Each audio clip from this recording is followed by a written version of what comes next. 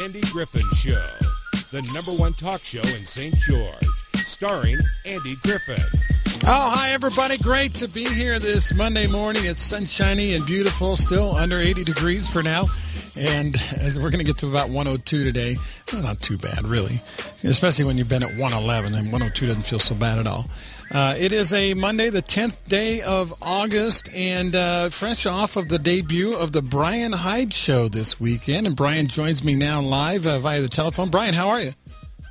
Hey, doing fantastic. Thanks. Thanks for joining me today. I had the opportunity to listen to all 5 hours of your show this weekend, and we want to tell people, if you want to hear... No, actually, you had 10 hours, but I heard 5 of them. Cruel and unusual punishment, man. I'm so sorry.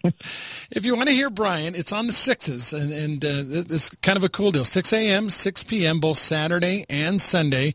And on Sunday, it's a 2-hour segment, so 6 to 8. So 5 hours of Bryan Hyde over the weekend. Lots of wrong thinking going on. Wait, that doesn't sound right. Wrong thinking. Free thinking. Hey, that's wrong thinking. I revel in wrong think. That's what I do.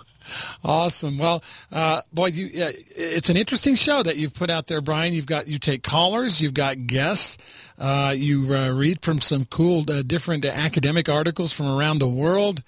You even had a segment, and this was the thing, out of the 5 hours I listened to, this was the thing that kind of stuck with me the longest. You had a segment on yesterday, one of yesterday's hours, from Melbourne, Australia. It was a sound bite from the police commissioner in Melbourne, Australia. I could not believe my ears, Bryan. Can you tell us maybe just a little bit about that? I'll let you explain it. You can better than I. Yeah, it was just about a 5-minute long clip of this police commissioner describing how they would go about enforcing their lockdown. And Melbourne, Australia, apparently has one of the strictest lockdowns anywhere in the world. I mean, we're talking curfew from 8 p.m. to 5 a.m. You are not allowed to venture beyond 5 kilometers, roughly a little over 3 miles from your home. Wow. Only one person can leave your home during the day, only to get essential supplies. And he was just talking about how, and we are, we're issuing, I can't remember what he called it. It was a nicer word than ticket, but it's a ticket, They're ticketing people, and he was complaining, and people think that the rules don't apply to them, and they're above the rules, but they're not. And so they're busting people for getting out there and violating these lockdown protocols. And it's one thing to say, okay, well, the rules are there to be followed, but it's another thing when you stop and think, are these protocols actually doing anything to slow the spread of COVID-19? And if the answer is, well, we don't know for sure, then why would we essentially convert an entire community into a big open-air prison? Yeah, it's crazy. Some of the things he said. He talked about them citing someone who had gone to McDonald's and back to get something to eat.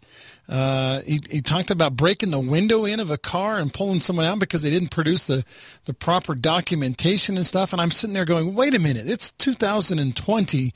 Last I checked, Australia was a free country, parliamentary ruled country.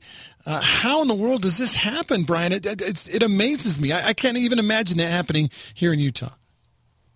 Well, I think we're all pretty shell-shocked as to what the world was like 6 months ago versus what it's like today. Yeah. At the beginning of this pandemic, there were a lot of unknowns. And so I think a lot of us erring on the side of safety said, okay, I'll go along with it.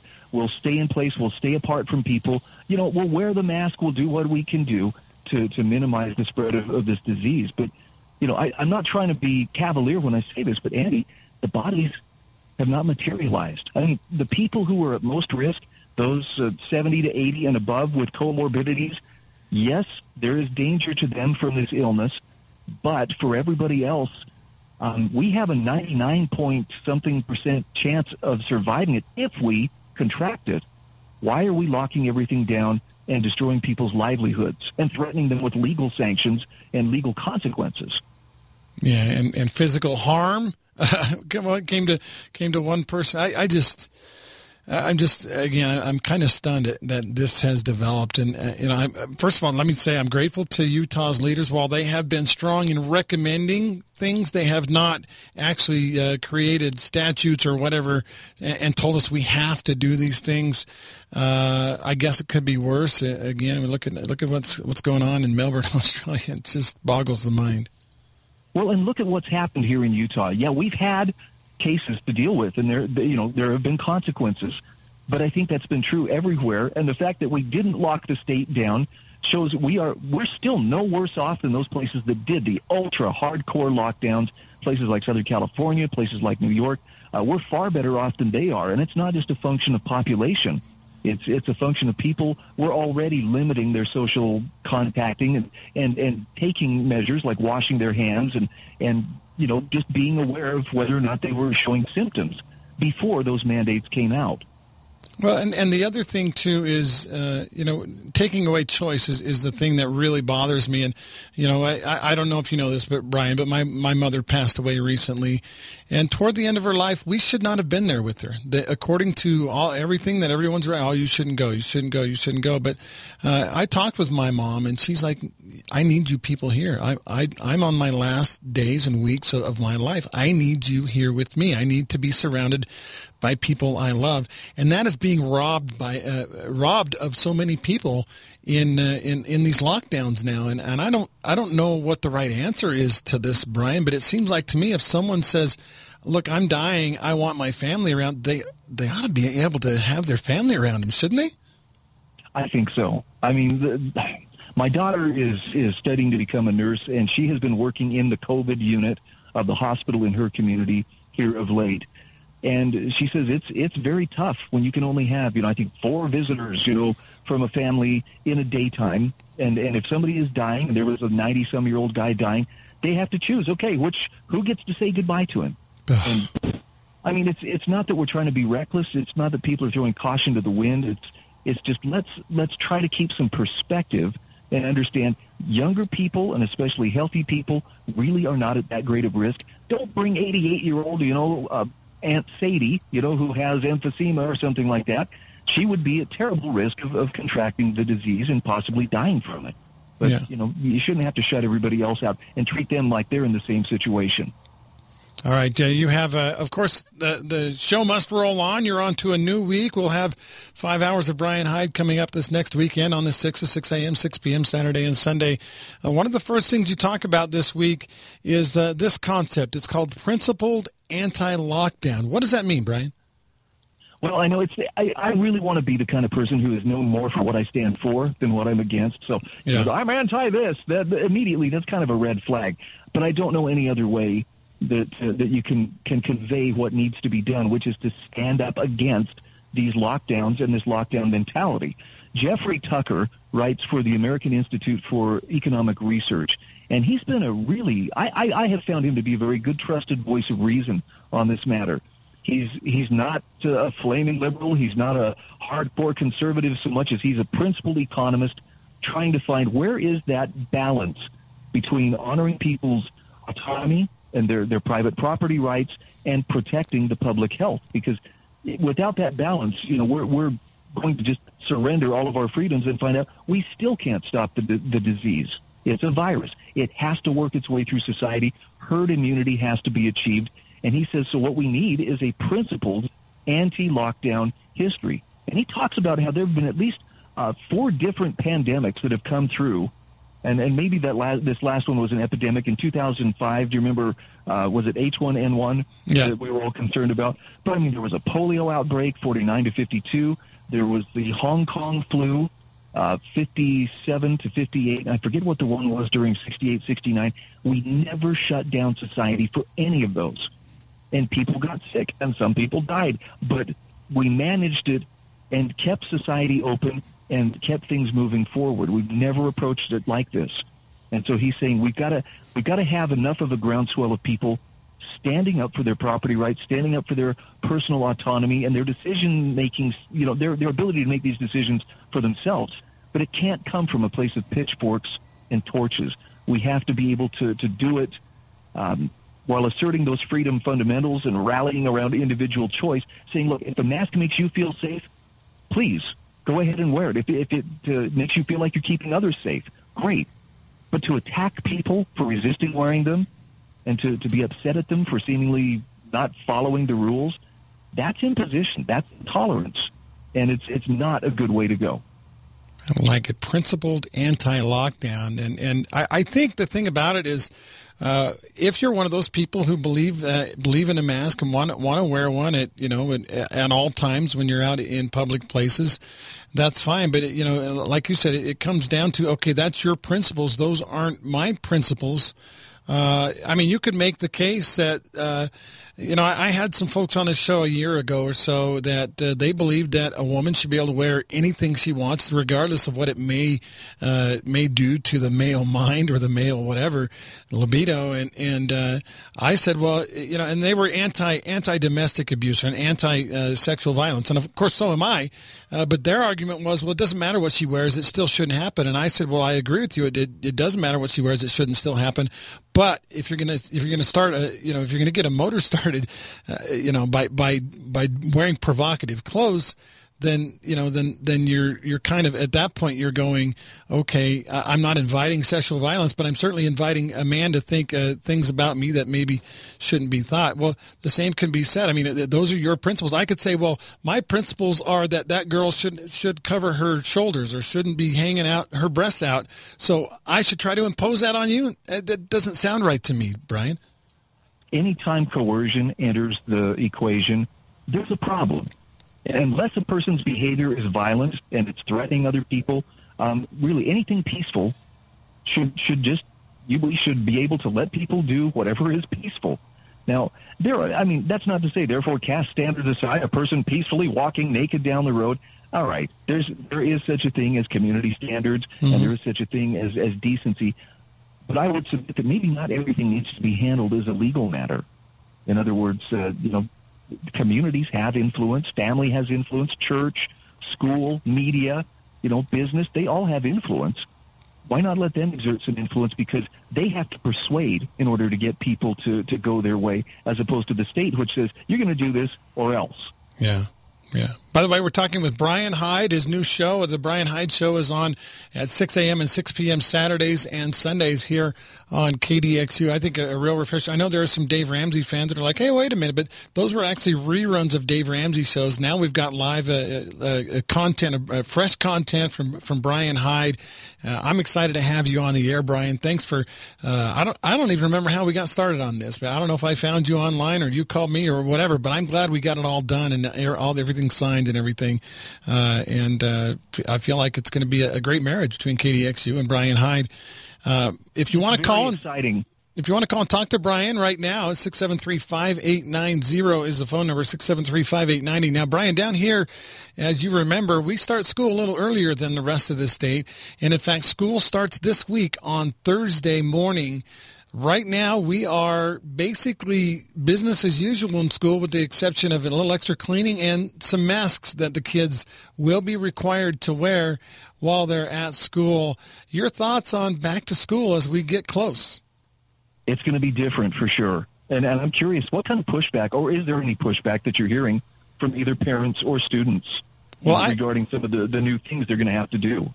In my own home, I'm hearing, I don't want to wear a mask for 6-7 hours, Dad, but I'll do it because I want to go to school. And that's kind of the overwhelming feeling, I think, is, whatever it takes to get back to school, to see your friends, to get back to learning in person.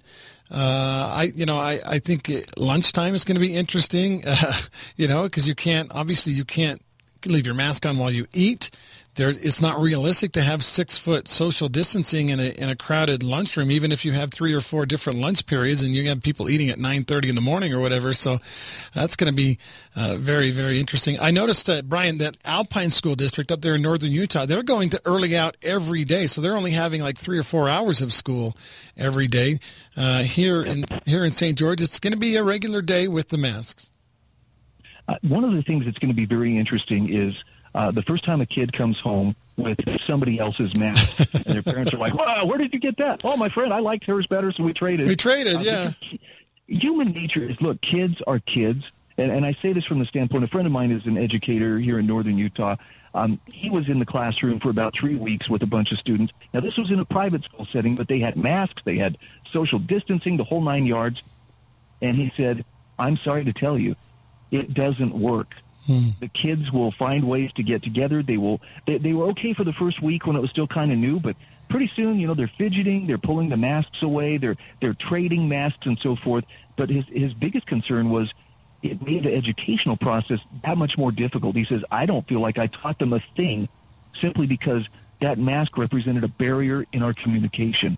It was hard to read them, whether they were understanding. It was hard for them to tell whether, he was being, funny or not, because they couldn't read his facial expression.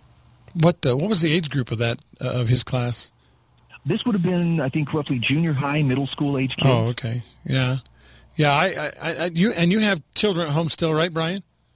I do. What are the kind of the gut feeling, and what's the feeling in the Hyde household about all this? Well, my wife's a public school teacher, so she's looking at half the kids coming one day, half coming the next. She has a shield that she'll be wearing. It's kind of like the cone of shame that we would put on our dog after your dog's had surgery. We don't want them, scratching the stitches. So she's doing it, but she's not particularly happy about it, just because it does represent a significant sacrifice of personal comfort, and it's tough. There are a lot of hoops to jump through. The big question I think a lot of us have is this really doing what we believe it's doing? And it's too soon to know.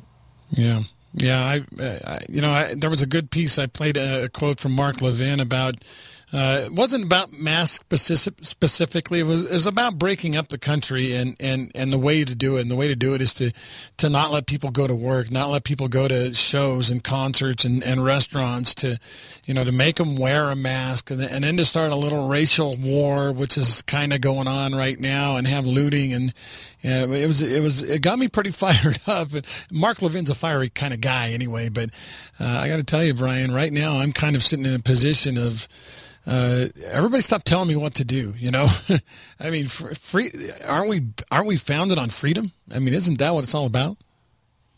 Yeah. Well, and we've kind of forgotten that because we're afraid, and that's understandable.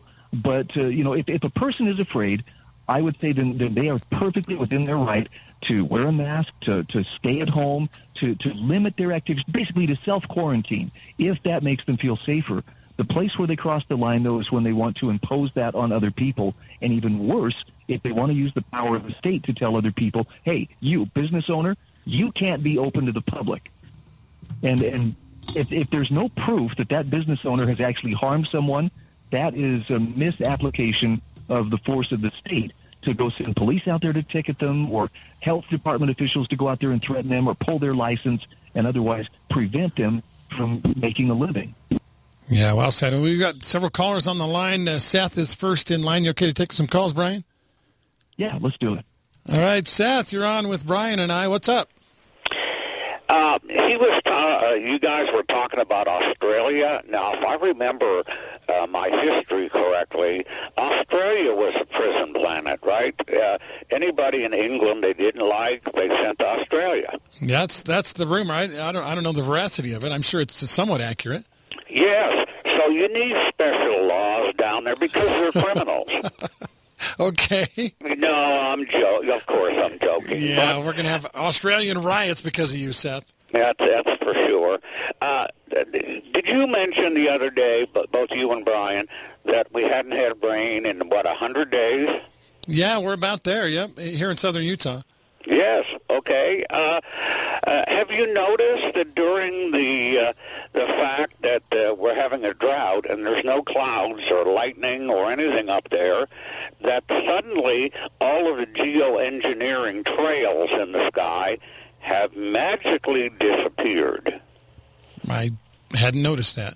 Well, I've been outside, so I guess I haven't noticed either.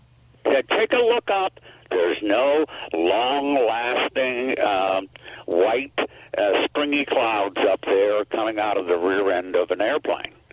So it just seems anomalous to me that suddenly we don't need geoengineering, and I think the same thing happened last year. So there's a correlation. They have something better called the blocking high pressure that sits over the four corners and prevents this part of the country from receiving rain. I'm used to having my garden and my property watered almost every evening with something called monsoons. Yeah, we haven't had those for a couple of years now, right? Yeah, 2 years, there's no monsoon. And so something is seriously wrong, and I don't think it's a normal course of action. I think we and our beloved government, like they would have in Australia for criminals, have decided they're going to dry out the Southwest and see how many little fires we can have everywhere. Okay, and it's almost impossible to try to grow your own food, which is another added benefit if you're of an evil intent. Ooh, you could go, wow. Brian, there's a conspiracy for you. And a good one. I wish I'd been outside. I just realized I must be spending way too much time indoors because I haven't even looked up in the sky to see what's happening there. Yeah, Brian, and I hate to cut Seth short, but I actually have a couple of other guests coming on the show. I just looked at the clock; it's 9:30 already. But Brian, thanks for coming on today. Always well spoken. Always fun to listen to your show. And like I said before we went on the air, I don't agree with everything you say, but it was entertaining and fun to listen to. And like you said, hey, if we all thought the same, then we might as well be on NPR. Exactly. All right, he's Brian. Around politely agreeing. Thanks, Andy. He's Bryan Hyde. Thank you, Brian. Great to talk to you today. Welcome back to the program. It's 9:34 on KDXU. Got a couple of guests lined up in the next 25 minutes. Right now, I'm joined on the phone by Mike Esplin. He's the head football coach at Snow Canyon High School. Mike, how are you, man? I'm doing as well as can be expected. How are you, Andy? Well, I'm doing about the same. You're right. Or as my friend Jimmy Keston always says, I'm blessed. When you ask him how he's doing, he always says, I'm blessed. So, yep, always thankful. Very, very strange world that we're in right now. And as we got closer and closer to football season, everybody kept asking, is there going to be football? Is there going to be football? And of course, they were talking about NFL or they were talking about college football. But I'd always say, well, it looks like high school football's a go. And for all indications, Mike, it looks like you guys will be opening up on Friday. It does, yes. Right now, we have preparations and plans and have spoken to Cypress High School in Magna. So we will travel up. That's our scheduled game one, and it is on as of now. What's the is it regular 7 o'clock kickoff? So we have moved the kickoff to 5:30. Okay. Where we're going to take a bus and then just have to leave right after the game, taking extra safety precautions, no hotels or anything like that. Come home the same day. So then we won't be driving home quite so late. Now, I read the big, giant list of things that the UHSAA put out on safety precautions and things that you guys have to do. Can you talk about right now what you expect on Friday? What kind of precautions are going to be in place, and what you guys are going to have to do to make football a reality on Friday? Yeah, I mean, you always say it, no matter what industry you're in, and coaching and teaching and working with kids is definitely one of those areas where safety has to be first. So there's all summer been talks with, the different people that help provide that safety, and the UHSAA that writes up the return to play all the way to the governor and those offices that set the different risk levels and things like that. And just like in anything that we do, we're talking about what's best for the students, what's best for the school, what can we do. It'll definitely be, especially this first game, no one's ever done this live. Yeah. We've talked about all the things we need to do to stay safe. We're used to things that I didn't ever think, even imagine we'd have to be used to as far as, practicing and everything. I mean, we've learned how to space out and get temperature checked before we come in and talk about symptoms. If you're sick at all, do not show up. And I think in the past, with football, especially some of those kind of more warrior sports, it's like, hey, just suck it up and no matter how you feel, get here and let's do it. But if you're sick, stay away. And we need to keep everybody else safe, not just – so you kind of have to think as unselfish as you possibly can. We haven't done much indoors, so there's been we'll be wearing masks on the bus, and we'll be showing up to Cypress all in masks, and we'll be in a bigger area to where we can spread at halftime, and we can stand student athletes from the 10-yard line to the 10-yard line so that they can space when they're not playing.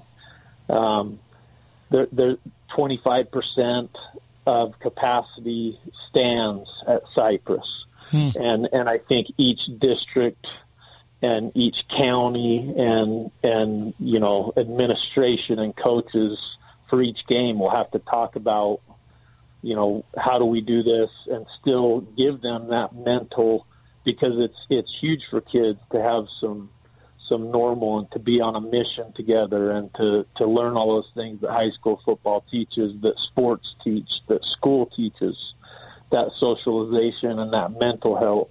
So trying to balance all those things, and no one has ever done it before. Yeah. I think we're lucky we have a lot of good people that care about the kids involved.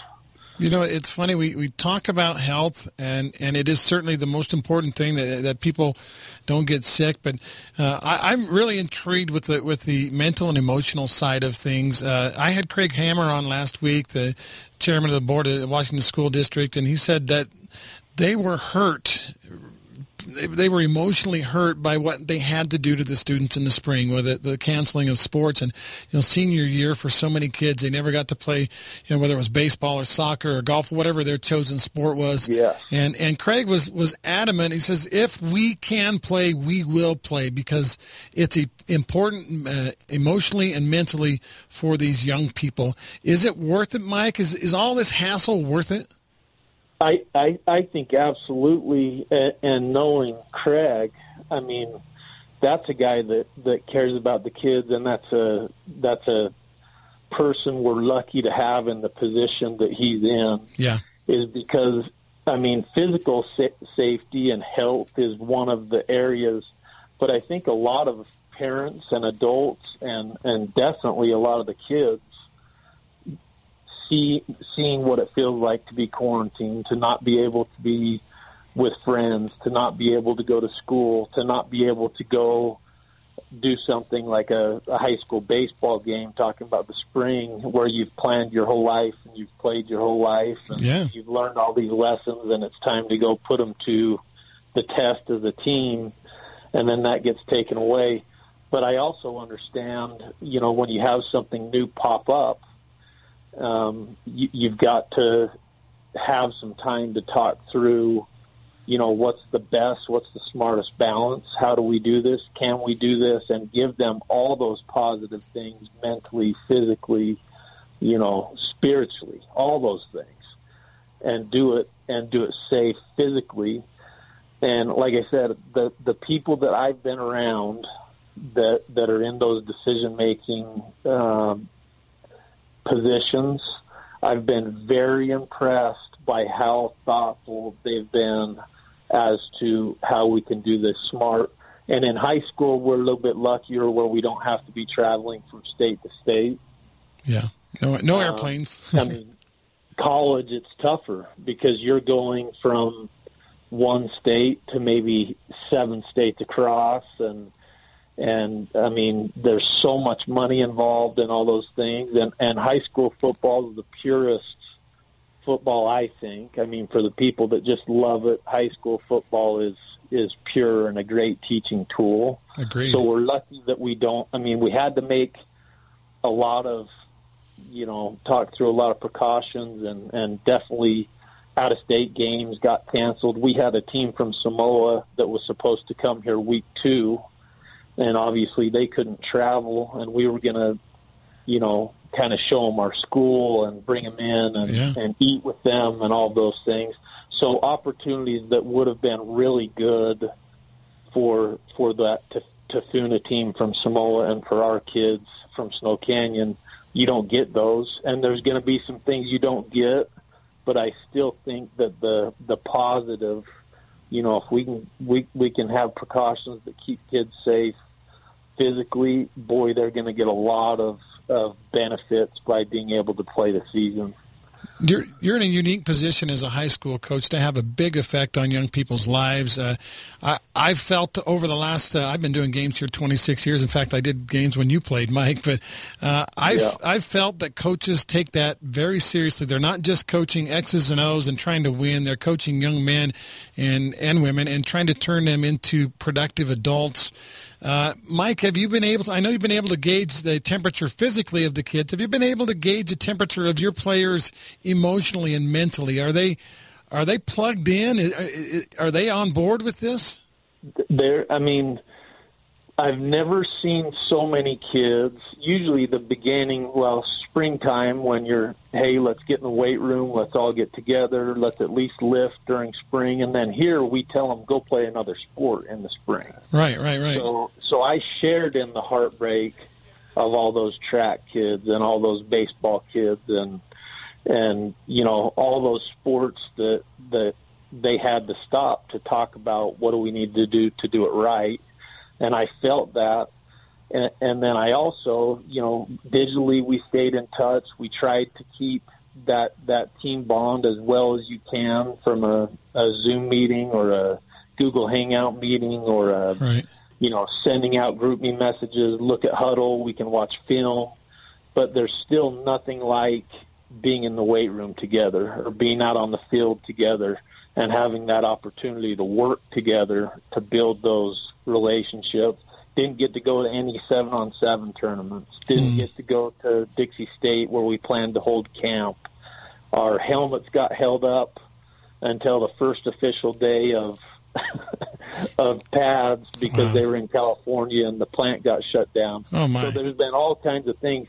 But I'll tell you, the kids all showed up, and I had never seen kids more excited to get a chance, even with extra precautions and it not looking exactly normal, excited to be there and at least be in distance to where they can see their friends and work out with them. So we've had a huge positive response here. And from all the coaches that I've talked to across our state, it's been the same with them when they were allowed to get back together in some shape or form. Yeah. And that still holds on right now. And I think the scary part for coaches is now you've had a chance to do some bonding and do some working out, and the kids are all excited. We have a game coming up Friday, and we try. We're moving forward. We're positive. We expect things to go well. We expect success. We expect all these lessons we want to teach to these young kids to be taught. But if something were to happen and someone else made a decision that they couldn't, that would be heartbreaking. Seeing how excited they've been to be out there together. Yeah. Mike, I got to let you go. I got another Coach Ron Denos is going to join us from Crimson Cliffs. He's a golf coach there. I wanted to get his perspective, another fall sport. But, Mike, I appreciate you taking a few minutes. Very almost gut-wrenching conversation with you because I can feel how invested you are in these kids and your football team. I just hope I'm with you. I've got my fingers and toes crossed that, football, high school anyway, is going to go and we'll be able to have prevent any outbreaks, but I guess nobody knows, right? We do the best that we can, and like I said, there's so many great kids, not just at Snow Canyon, and so many great adults watching out for them that we're very, very blessed in Utah to have who we have making decisions. Well Thanks, said, Andy. Thanks, Mike. Good to talk to you. Yep. Local loan consultant serving Southern Utah for more than 25 years. You go online to the online surveys, and I'm telling you, if you can get 4.9 stars, 4.91 stars out of 5, that's an incredible record. Let me read you a couple of reviews. 5 stars from Robert H. in Enoch. He says, patience in work. Joe had patience in working with us, promptness in answering our questions, ability to resolve problems along the way. Let's scroll down to, this is John in St. George. Said, Joe and his people we dealt with were very helpful and pleasant to deal with. They all made us feel as family and did everything they could to help us. All done with a smile. Many thanks. And one more, this is Cheryl in Parowan. Thank you all for working so hard to get my loan approved and closed. Joe Shoney, your local loan consultant that focuses on customer service. How do you get a hold of him? 435-590-6300 is a phone number, 435-590-6300. Or you can email Joe. It's joe.shoney, SCHONEY, at nafinc.com. Welcome back to the program. It's 9:50 on the phone line now. With me now is Ron Denos. Ron is with the new Crimson Cliffs High School. I guess it's the new Ron, but it's actually your second year now as you guys get rolling in the fall season. How you doing? Good. It's actually, I'm still at Desert Hills High School. Oh, you're still at Desert Hills. Why was I thinking Crimson Cliffs? I had it stuck in my head. I don't know. Sorry about that, Ron. I'm still at Desert Hills. Yeah, sorry about that. Anyway, Ron, tell me a little bit about your experience now in this new world that we live in with COVID-19 looming over everyone's shoulders. Well, it's definitely been different. It's something that I feel that we need to get back going. We take a risk every day just going out on our own. I think if we just stick with the things that they tell us to do and just go on and do the things that we need to do. As a coach, what are you feeling from the young men that you're involved with? Is there irritation, fear, anger, sadness? What's the general feeling you're getting from your young people? They just want to play. They just want to go out and get going with their lives. They don't want to be put on hold anymore. They understand the gravity of the situation, but if they just do the precautions that they're supposed to do and then just go out and do the things that they want to do, I think that's key. How long have you been coaching now, Ron? It's a couple of decades? It has. It's been about 26 years. 26 years. Wow. That's actually when I started doing radio down here was 26 years ago. Now, are you still assisting with football, or is that over now? Nope, I'm done with football, so I just do golf and girls basketball. What, basketball fortunately got done right before all this hit last spring. But you know these kids, you know the frustration that must have been felt. I had a senior last year, by the way, didn't get to graduate. There was no graduation. There was no senior trip. There was no senior, senior night where they all stay over at the school and party all night long and stuff. And I mean, there was definitely some life altering events that didn't take place. What was your feeling about all that? Well, I really feel bad for those seniors because that's something that they can never get back again in their lives. And as you look back, it's easy to look back, but it did not really hit our city or state till later in the summer. Yeah. And so all those kids kind of missed out because of a situation where adults in that made the situation, made the call for them. I think it's just where I just think that we, the society, need to take responsibility for ourselves, understand the precautions that we need to take and do those, and go on living. Because if we start panicking about every little thing, then we're going to get ourselves in trouble where we're not even going to live. And all these other things that come up that we don't even understand affects us even more. So I think there's a fine line that we need to follow. I definitely think that we need to do the things that we need to help each other out. And I think that we can do that and continue going on with our lives. How has coaching golf changed for you? Have you had to make a lot of changes in how you do things? Well, we have to test the temperature every time for practice. We have them golf's a little bit easier because you're outside and you're actually apart the whole time. Here we can pull the flag, and Cedar we couldn't pull the flag, but most of them are just leaving it in. We have to wear a mask on our way to matches, and then we cannot. Like last week, we couldn't even have our scorers out. We kind of kept it so they didn't gather around, and so we're making changes that might help them. We're trying to do the things we're supposed to, so hopefully we can continue playing for these kids that really is a sport that really does not affect them to be able to play it. Now, besides being a coach, you're a school teacher as well. What are you feeling now as the school gets ready to start on Thursday as a school teacher on that side of things? Is it going to work the way they've got it set up?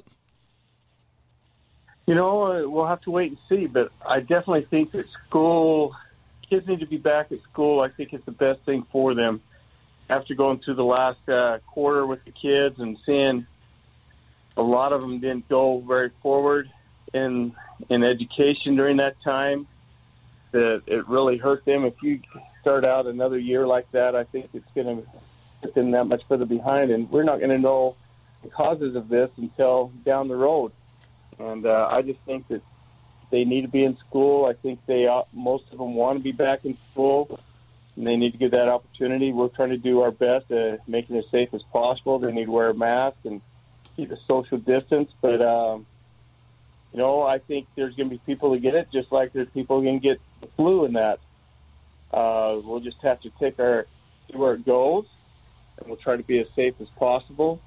We'll do all the precautions, but we got to go on living and just do the things we need to get through this. We're talking with Ron Denos of Desert Hills High School. He's the head golf coach for boys and the head girls basketball coach. And I guess that would be the next question as we transition into the new year, winter sports. I'm not asking you to predict the future, Ron, but do you think things will still be pretty tight as far as all the restrictions when we get to basketball season? I don't know. I think it's going to just see how things go in the fall here. I think that for the most part, I think we'll be all right if people just stay with it, and we'll get through this. We was able to do some things during the summer with the girls, and we didn't have anybody come down with the COVID, and we were safe. So it can be done. I'm not saying that there might not be someone that gets it down the road. I don't know. Mm-hmm. All we can do is do our best and try to do what we're supposed to of keeping our distance and wash our hands. And if we do those things, that will help us. I'm a big believer in sports. I always have been that it teaches you to set goals. It teaches you to work hard to try to accomplish something and figure out how to have teamwork. But along with all that, there's a certain camaraderie in sports. A certain friendships. I have friendships that I developed playing sports that are still alive today. Is this killing the camaraderie part of sports, Ron? I think so. I look back when I still have close ties from when I played sports in high school, and I think it's such a big part of a lot of people and a lot of students' lives that you can't get anywhere else. Even if you go play in college, there's something about high school that is different from anywhere else, and that opportunity was not able to happen for some of these kids, and they'll never have that opportunity again. And it carries you throughout your life. I think that it really helps you in being successful, be able to deal with situations and, the ups and downs of it. And that's kind of how life goes, and be able to overcome those things and see the success you have by hard work that you put in. All those things contribute to your life, and I think it's important for kids to have that opportunity to go forward. Less than a minute left, Ron. Just real quick, what do you anticipate Thursday morning? Is it going to be like a scene out of a pandemic movie, or do you think it'll be mostly normal? It's not going to be normal, but it's going to be interesting to see how it goes, how the kids handle it. I think it's going to be a little easier for us at the high school level versus elementary, trying to keep the kids having their mask on. Yeah. With me teaching PE, it's definitely going to be a different situation. We're going to just have to fill things out and see how it goes. I'm interested to see how it works out, to tell you the truth. All right, Ron, we're out of time. Thanks so much for coming on today. Ron Denos from Desert Hills High School. Appreciate it, man. Thanks for having me.